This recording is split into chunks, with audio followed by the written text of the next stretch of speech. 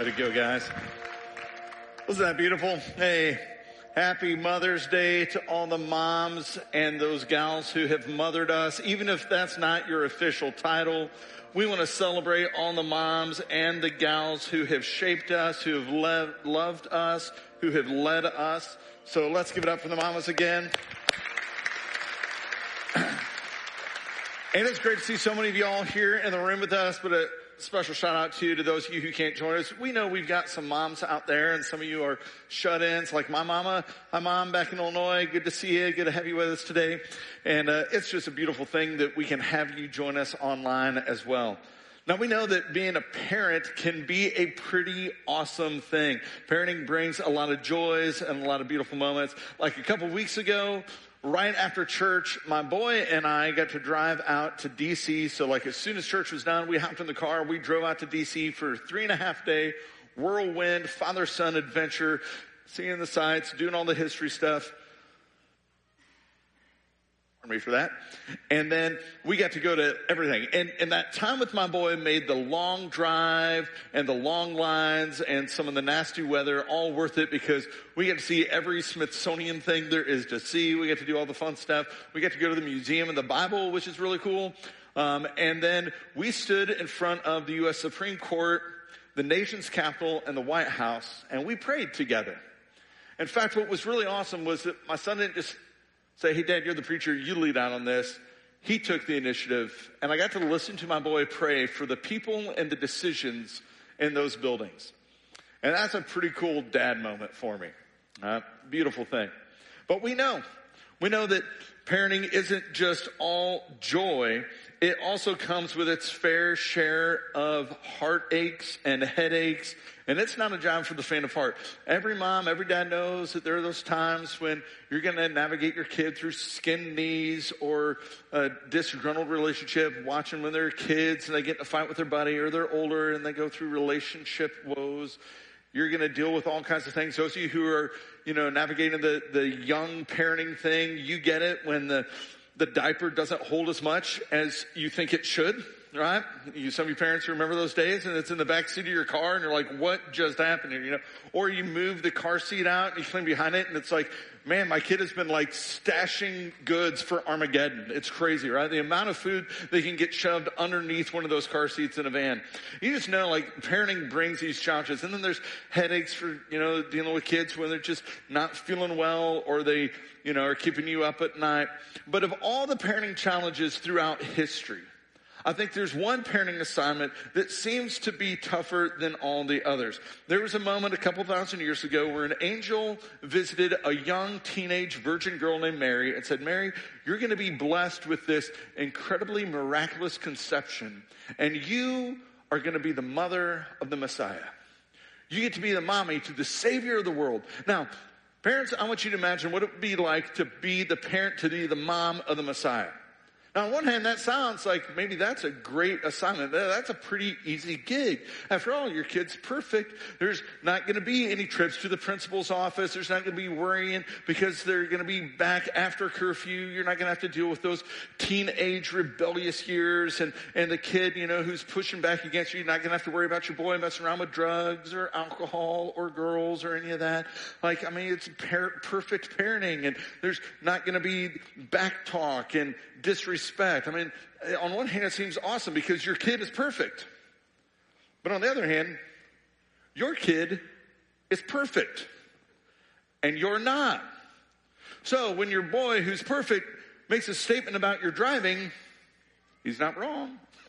When your boy makes a statement, he sees mom and dad in a little tiff, and he says, "Well, Mom, maybe it's really about your heart. Maybe if you would have said this instead, he's not going to be wrong." When you get into an argument with your son, there's no winning. He's the Messiah. He's the Holy One. So what would it be like to be the parent of the perfectly holy child? It's got to be a tough assignment. But when Mary received that assignment, she leaned into the good. She leaned into the beautiful. And she offered a prayer of praise to God. And she did it in a song.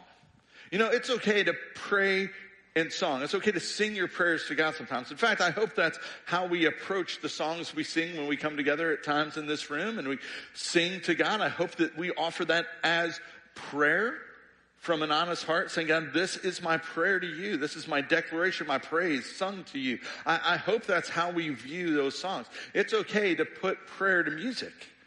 And that's what Mary did. Now, some of you are going to be familiar with this passage I'm about to take us through because you grew up pouring through this, singing this, looking at this around Christmas time. Some of you, depending on your background and your tradition in church, you may have spent a few days digging into this in the month of May. So if that's you, if that was your background, I want you to come to it with fresh eyes and a new approach today. But this was Mary's response to being the mommy of the Messiah. Oh, how my soul praises the Lord. How my spirit rejoices in God my Savior. For he took notice of his lowly servant girl, and from now on all generations will call me blessed. And certainly what a blessing she received then. For the mighty one is holy, and he has done great things for me. He shows mercy from generation to generation to all who fear him. Now his mighty arm has done tremendous things. Now he scattered the proud and the haughty ones. He has brought down princes from their thrones, but he exalted the humble. He has filled the hungry with good things, but he sent the rich away with empty hands. He has helped his servant Israel and remembered to be merciful. For he made this promise to our ancestors, to Abraham and his children forever. What a beautiful song Mary sung to God. And like many of our old hymns that we would sing from time to time, or even many of our songs that we sing nowadays, the little more contemporary praise songs we offer here in the church, those songs, those hymns were shaped by God's word and have been shaped by the Psalms in the Old Testament, the songbook, the hymn book for the Old Testament. So too was Mary's song. Mary's prayer was shaped by the Psalms, specifically Psalms 34, 103, 111, and others show up in there as well. But the song that spontaneously came to her lips was shaped by the church songbook of her childhood. She knew God's word and it shaped how she prayed. So friend, when big things in life happen to you, good or bad, what shapes your response? For me, one of the things that shapes my response, and I hope it shapes my response more and more and more, is God's word. God's word gives us kind of a programmatic approach to life. It helps us in the good times. It helps us in the bad times. It gives us a shaping, a life-giving substance when good and bad comes our way. The Bible gives us language when good things happen to remember that every good gift is ultimately from God because he's a good God who loves us, takes care of us. He's a good daddy who wants good things for his kids. And when bad things come our way, it gives us encouragement. It gives us a reminder that God is still in charge. God is still on the throne. God is still working things out, not just for his glory, but also for our good. So we can take heart, even in those challenging times. God is at work behind the scenes, even when the situation looks bleak. God's word gives us encouragement. It gives us reason for praise. And the more familiar we are with God's word, the better equipped we are for any and every situation life will throw our way. Now, one thing I've learned along the way, though, is that it's tough to remember scripture you haven't read. It's tough to remember scripture you're not familiar with. If you haven't read a portion of the Bible, if you're not familiar with it, you're not going to remember. You're not going to have those verses pop into your mind. So the more familiar we are with God's word, the better equipped we are to handle the situations that come our way. And so we need to be people who are familiar with God's word, and we need to allow his words to guide and shape even our prayers. Mary's prayer was shaped by God's word in the Old Testament. Our prayer should be too. Not just shaped by our feelings or our fears, by the things we want, by the circumstances we face, but shaped by God's guiding words for us. So friend, I want to encourage you with this. Pray the Psalms. Turn to the Psalms and spend some time over the next weeks, months, looking into the Psalms, getting familiar with them, learning them, reading them. Open up your Bible app and hit the play button and let the app play the psalm for you. Just listen into it. Read it on your own. Read it aloud and let it shape you. Let those words become your own. Let it shape how you pray. Let it shape what you pray. You'll find every emotion represented there. joy, sorrow, grief, anger, revenge, praise, loneliness. It's one of the things I love about the Psalms. It's just their raw honesty in approaching God. The psalmists seem to have more energy in their relationship with God. They seem to take more risks in their relationship with God. They seem to demand more of the relationship with God. They seemed more to express more passion than we typically do in our prayers. So learn to pray those psalms. I love turning to psalms because you'll see everything. They yell at God. God, where are you? When he seems distant. They'll call God to take out their enemies. Hey God, these people who are against me, would you turn their heart to you? And if not, would you just wipe them out? That is not a typical Sunday morning prayer for us. It might be a typical thought for us, but it's not something we often vocalize in our prayers. God, would you just wipe these people out? And they prayed that in community with others. They were honest in their prayers. They would ask God to show up, begging God for help when life looked bleak, when things were going out of control. They celebrated God's magnificence in incredible ways. They confessed to God some really terrible things they had done. The Psalms have it all in there. So get familiar with them and let those shape your prayers. Let those become your prayers. Because the Psalms really are a textbook to learn how to pray honestly. Not a flowered up, perfected, formal version of prayer, but a real, raw, relational interaction with a God who we know ultimately cares for us. And it's evident Mary had been shaped by the Psalms. It's evident they shaped her prayers. And so Mary says to God, God, you are so good. You've done great things for me. What a blessing it is to be the mommy of the Messiah. But we know that there were moments in Mary's life that didn't quite match up with that prayer she prayed when she still had the baby in the belly. Right? That you know there were moments along the way that were a bit more challenging where she thought, I'm not sure this is what I was praying for. Those moments of frustration, those moments of worry that she thought, oh, this is the Messiah. I won't have to deal with this. Like the time when Mary and Joseph took the whole family and their aunts and uncles and cousins and everybody with them and all the friends, and they journeyed to Jerusalem, and they spent a couple days celebrating in Jerusalem. They went to the temple there, and then it was time to return home. And like some people in larger families do, they just said, oh, our boy's with the cousins. He's with the other boys. He's good. Now, my wife has 3 sisters. They're all married. There's a bunch of kids on that side of the family. There's 14, 15, 16, 4,000 kids at times, it feels like. At one point, most of them are in diapers and little. But as I got older, we'd say, all right, we're just going to trust the kids with their cousins. They're all running around, they're playing. And then you just think your kid is with some of the other family until the moment you know they're not.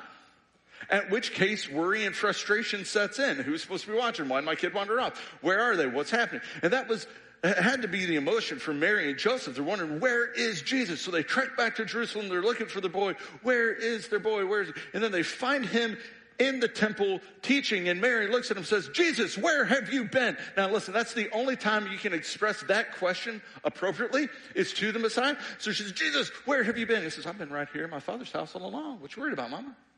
I'm doing what I'm supposed to do. And you know all the worry. What's she supposed to say to that? But you know she was worried. You know she had frustration going into that. Or there was a time, as every parent knows, where you have those moments where, as a parent, you nudge your child to do something, but they say, no, I'm going to do it on my terms, my time, my way. Mary and Jesus are at a wedding. Jesus is older. He's an adult. And they run out of wine at the wedding. Mary leans over to Jesus. She says, hey, they still have some water. Maybe it's time for you to do your thing, right? You're kind of the guy with some power, aren't you? Like, water, they're out of wine, huh? And Jesus looks at his mom and says, Mom, it ain't my time. What are you talking about? And then 2 minutes later, right, they have this conversation. He's like, no, now's not the time, Mom. Just calm down. And he does it with all respect because he's Jesus. But then 2 minutes later, he does it anyway, right? Like those times as a parent, you tell your kid to do something like, no, I'm not doing it because you told me to do it. Oh, but I'm going to do it now because now I'm going to say I want to do it, right? Like this. So Mary said wait, what's going on here? There are these moments that Mary has got to be thinking, I'm not sure this quite gels with this assignment. But then there's one that's in a category all its own. One moment that is so radically different for Mary. And it's that moment where she's at the foot of the cross, looking on in parental agony as her boy, now a man, is crucified. And we have no recorded prayer from Mary from that moment. So whatever we would think she was praying is pure speculation, but I gotta believe that in that moment, if Mary was praying anything, it was probably something like, hey God, what is happening here? This crowd, this crown, this cross, this is not what I prayed when I conceived this child. God, this is not okay. Of all the great things you've done, all the mighty things you've done, this just doesn't seem to make sense. This is not okay. What would you have prayed in that moment? Could you have prayed in that moment? What words would come to mind? For Mary, she stands there looking on, still faithful, still trusting, still believing something's got to happen. So tough in that moment. You know, sometimes the pain is just too much. Sometimes the challenge too steep. Sometimes the words too empty and too few for us. Sometimes that's okay. Paul, writing to the church at Rome, reminds us, as he's inspired by the Holy Spirit. The Holy Spirit helps us in our weakness. We don't even know how to pray as we ought.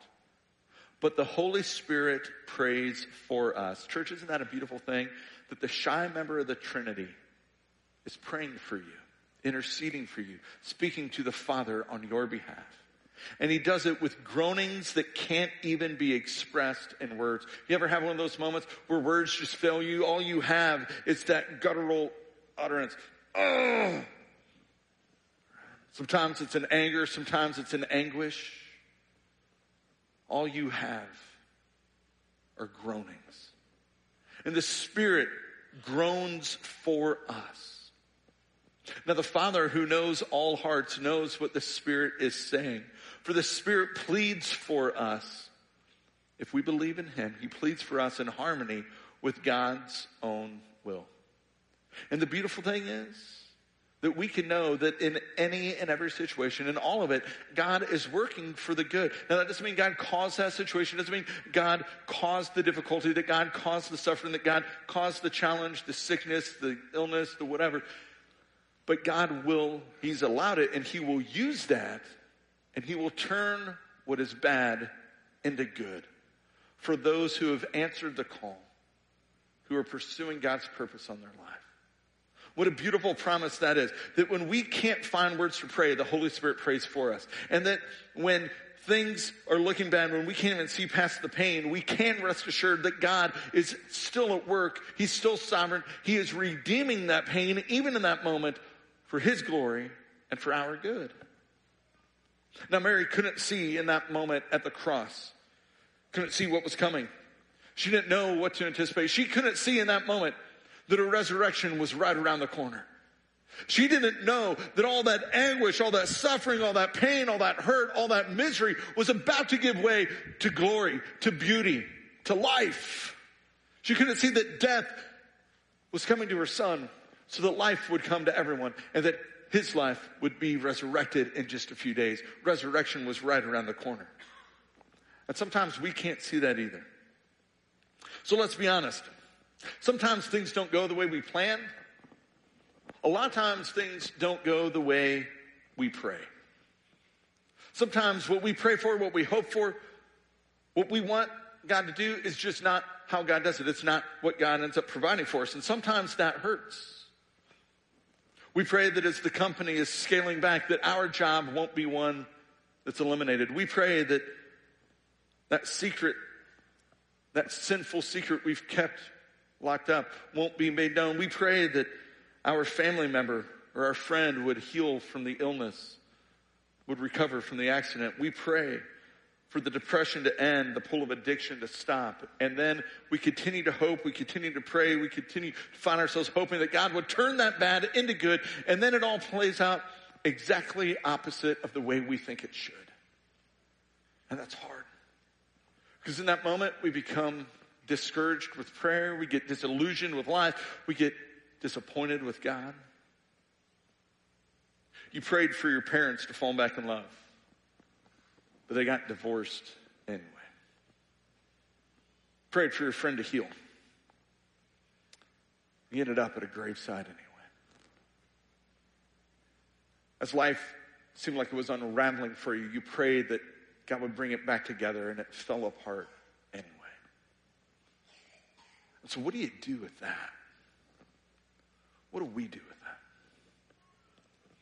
Well, I want to offer us just a few principles to guide our prayers as we approach God. The first is I'm going to encourage us to pray without presumption. Sometimes I have to ask myself, am I praying this way because I feel like God owes it to me, like I'm entitled to something?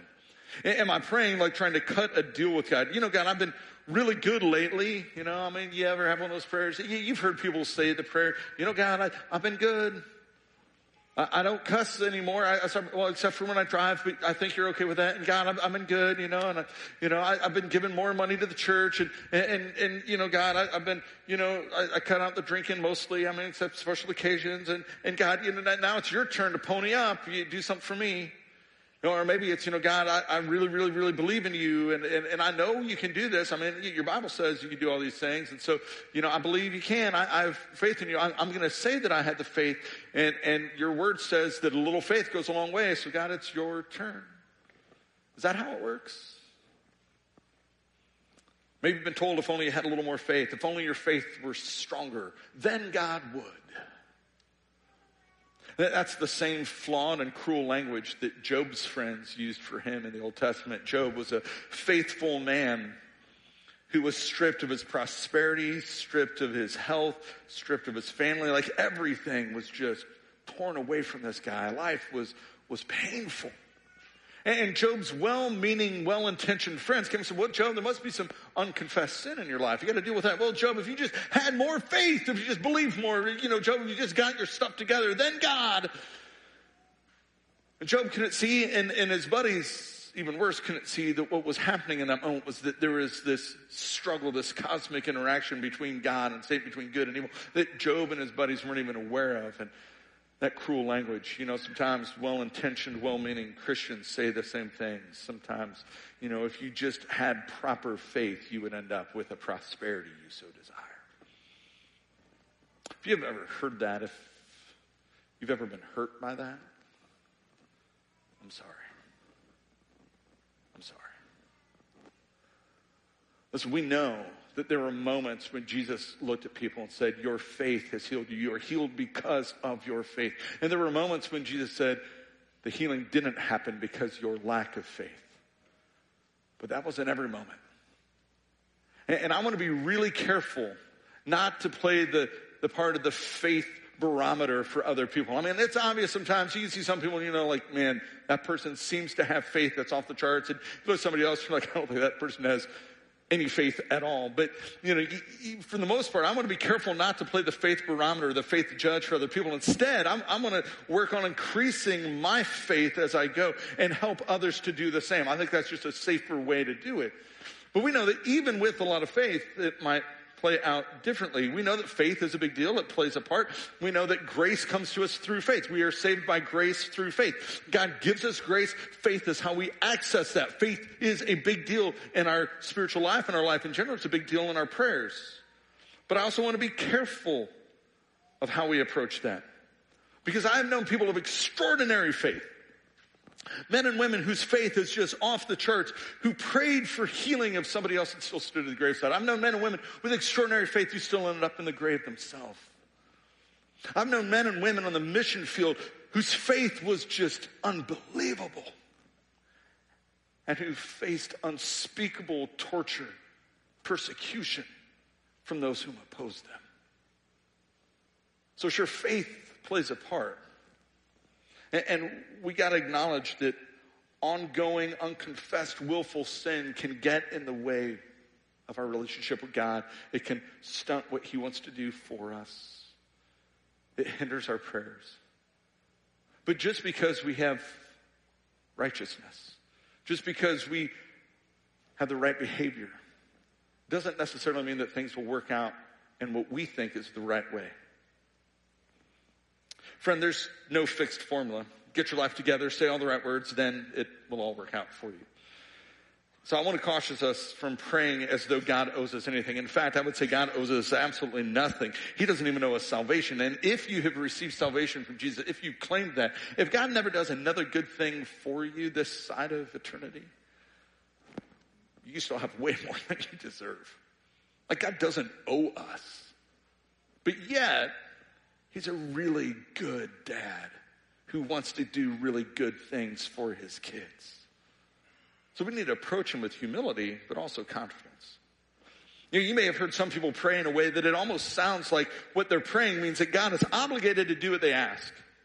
Like sometimes we could twist God's word and say, well, God, because you did that then, you are obligated to do that now for us. And that's, again, I just want to suggest that maybe we take our cue from another scripture like Rak, Shad, and Benny, 3 Israelite guys who were under the reign of Nebuchadnezzar in the Old Testament, and good old King Nebi had said, bow before my idols, bow before me, follow me. And these guys were like, no, we're not going to do that because that's wrong. We serve God alone. And he's like, well, if you don't bow before my idols, you don't bow before me, then I'm going to throw you into furnace. We're going to execute you by burning you. And they're like, do what you will. And this is how they respond. Shadrach and Benny replied to old Nebuchadnezzar, we don't need to defend ourselves before you, king. You're just a guy.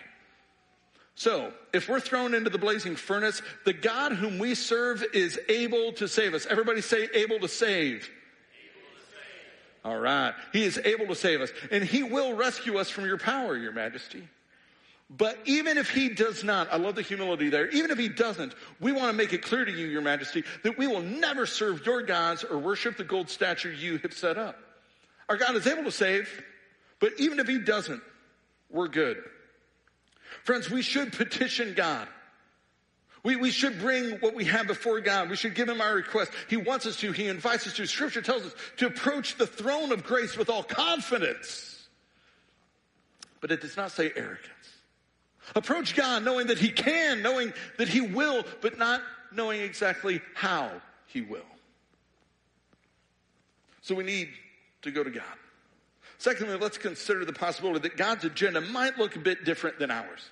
That what God is up to might look different than what we want. Oftentimes, I find myself praying, I hear others praying for things like prosperity, for things like, success and good health and happy outcomes, relief from difficulties. And then I'm struck by how Jesus, in his Sermon on the Mount, with his beatitude, says that the blessed life looks exactly the opposite of the things that we pray for so often.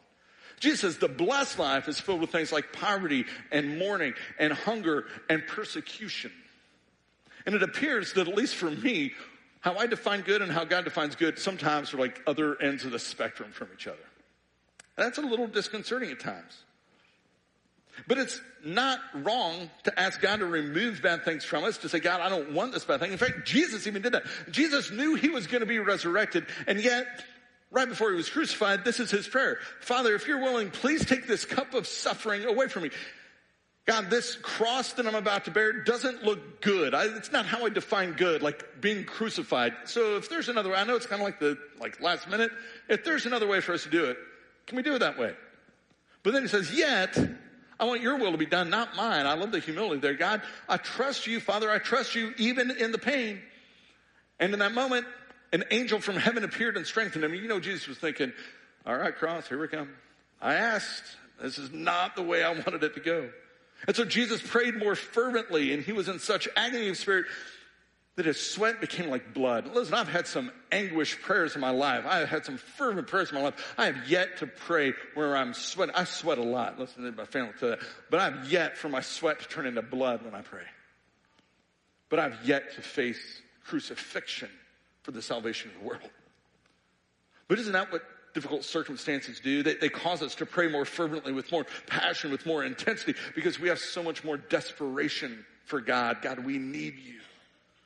So that's how Jesus approached it. And it's not wrong that we would ask God for good things instead of bad things. It's not bad. It's not wrong to pray for peace instead of persecution, to pray for provision instead of poverty, healing instead of hurting.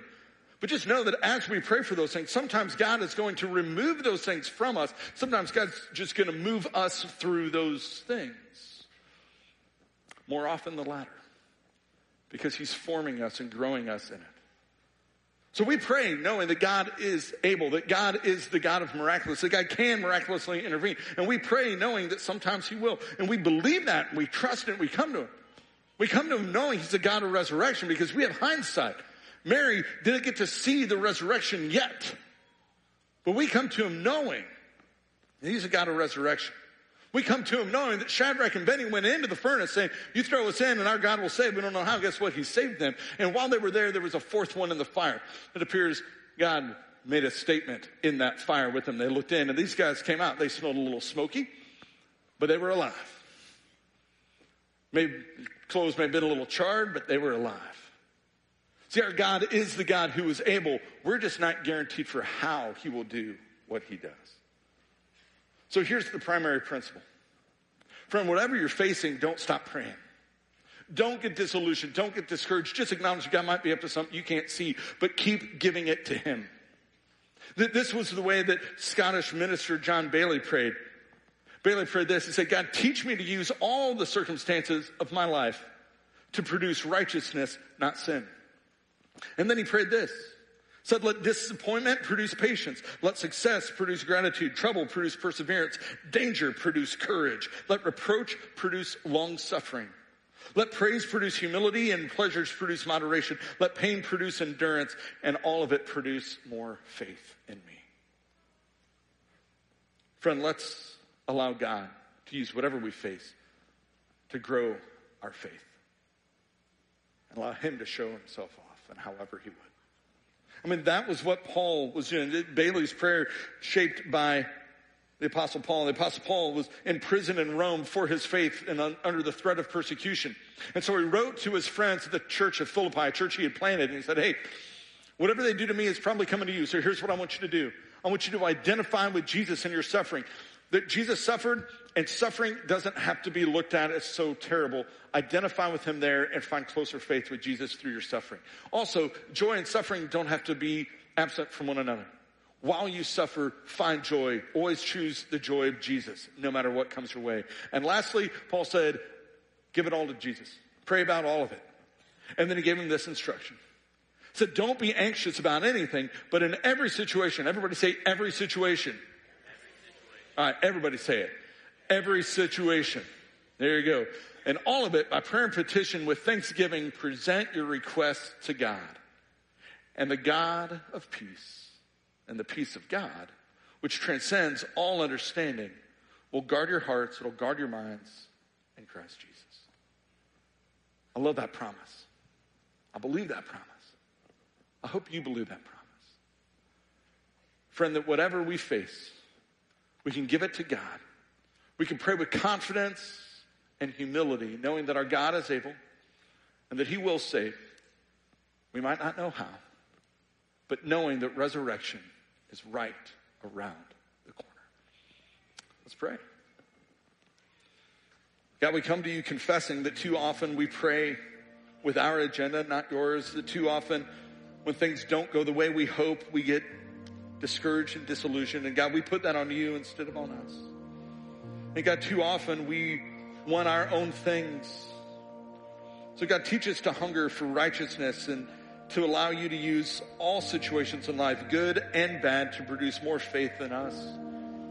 God, teach us to pray about all of it, not to worry, not to be anxious, but to be faithful in prayer, trusting that you will work, giving you room to work in us. God, teach us to be people of prayer. Teach us to pray without presumption. And teach us to give any and every situation to you, knowing that you are the God of resurrection, that you are the God who turns all of it to good as we keep turning to you. So that's our confidence and our hope. And that's why we cling to you, Jesus. We thank you for your cross that proves it all. We thank you for an empty grave that proves it all. So we look to you, our risen, reigning, redeeming, loving Savior, Jesus. It's in your name we pray. Amen.